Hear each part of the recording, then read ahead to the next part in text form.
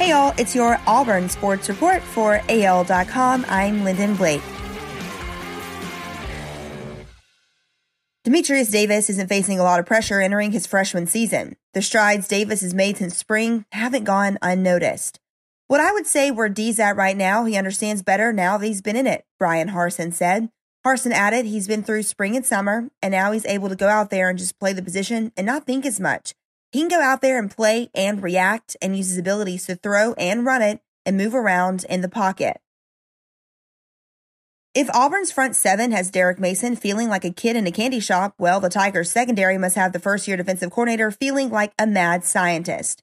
Auburn has an abundance of riches on the back end of his defense for Mason, a defensive backs coach by trade, to experiment with this season, thanks to key returning pieces like Smoke Monday, Roger McQuarrie, Jalen Simpson, and Nehemiah Pritchett, as well as an infusion of veteran talent plucked from the transfer portal with the likes of Drayshawn Miller, Donovan Kaufman, Darius Knighton, and Roe Torrance.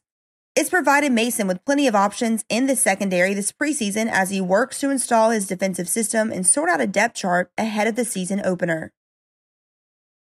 A new NFL roster deadline sent Auburn alumni John Franklin III and Kerryon Johnson to the league's waiver wire on Tuesday. NFL teams were required to have their 90-player training camp rosters reduced to 85 players on Tuesday. Johnson was on the field for 8 offensive snaps and 7 special teams plays and had 2 carries for 12 yards in the Philadelphia Eagles' 24-16 preseason loss to the Steelers Thursday night. But on Monday, the Eagles considered Johnson week to week because of a knee injury. And on Tuesday, Philadelphia waived the running back with an injury designation. From NIL to a Super League, SEC, and possibility of an expanded college football playoff, this summer has brought several new realities to college football. As a result, Alabama coach Nick Saban views high-level college football on a path to an NFL-like model. It kind of looks like it, he said in an ESPN interview published Wednesday. A true NFL model would mean football players would earn salaries on top of what they are now allowed to make from endorsement and marketing deals. On that subject, Saban's message to ESPN was college athletics is not a business, and paying football players as professionals would have consequences.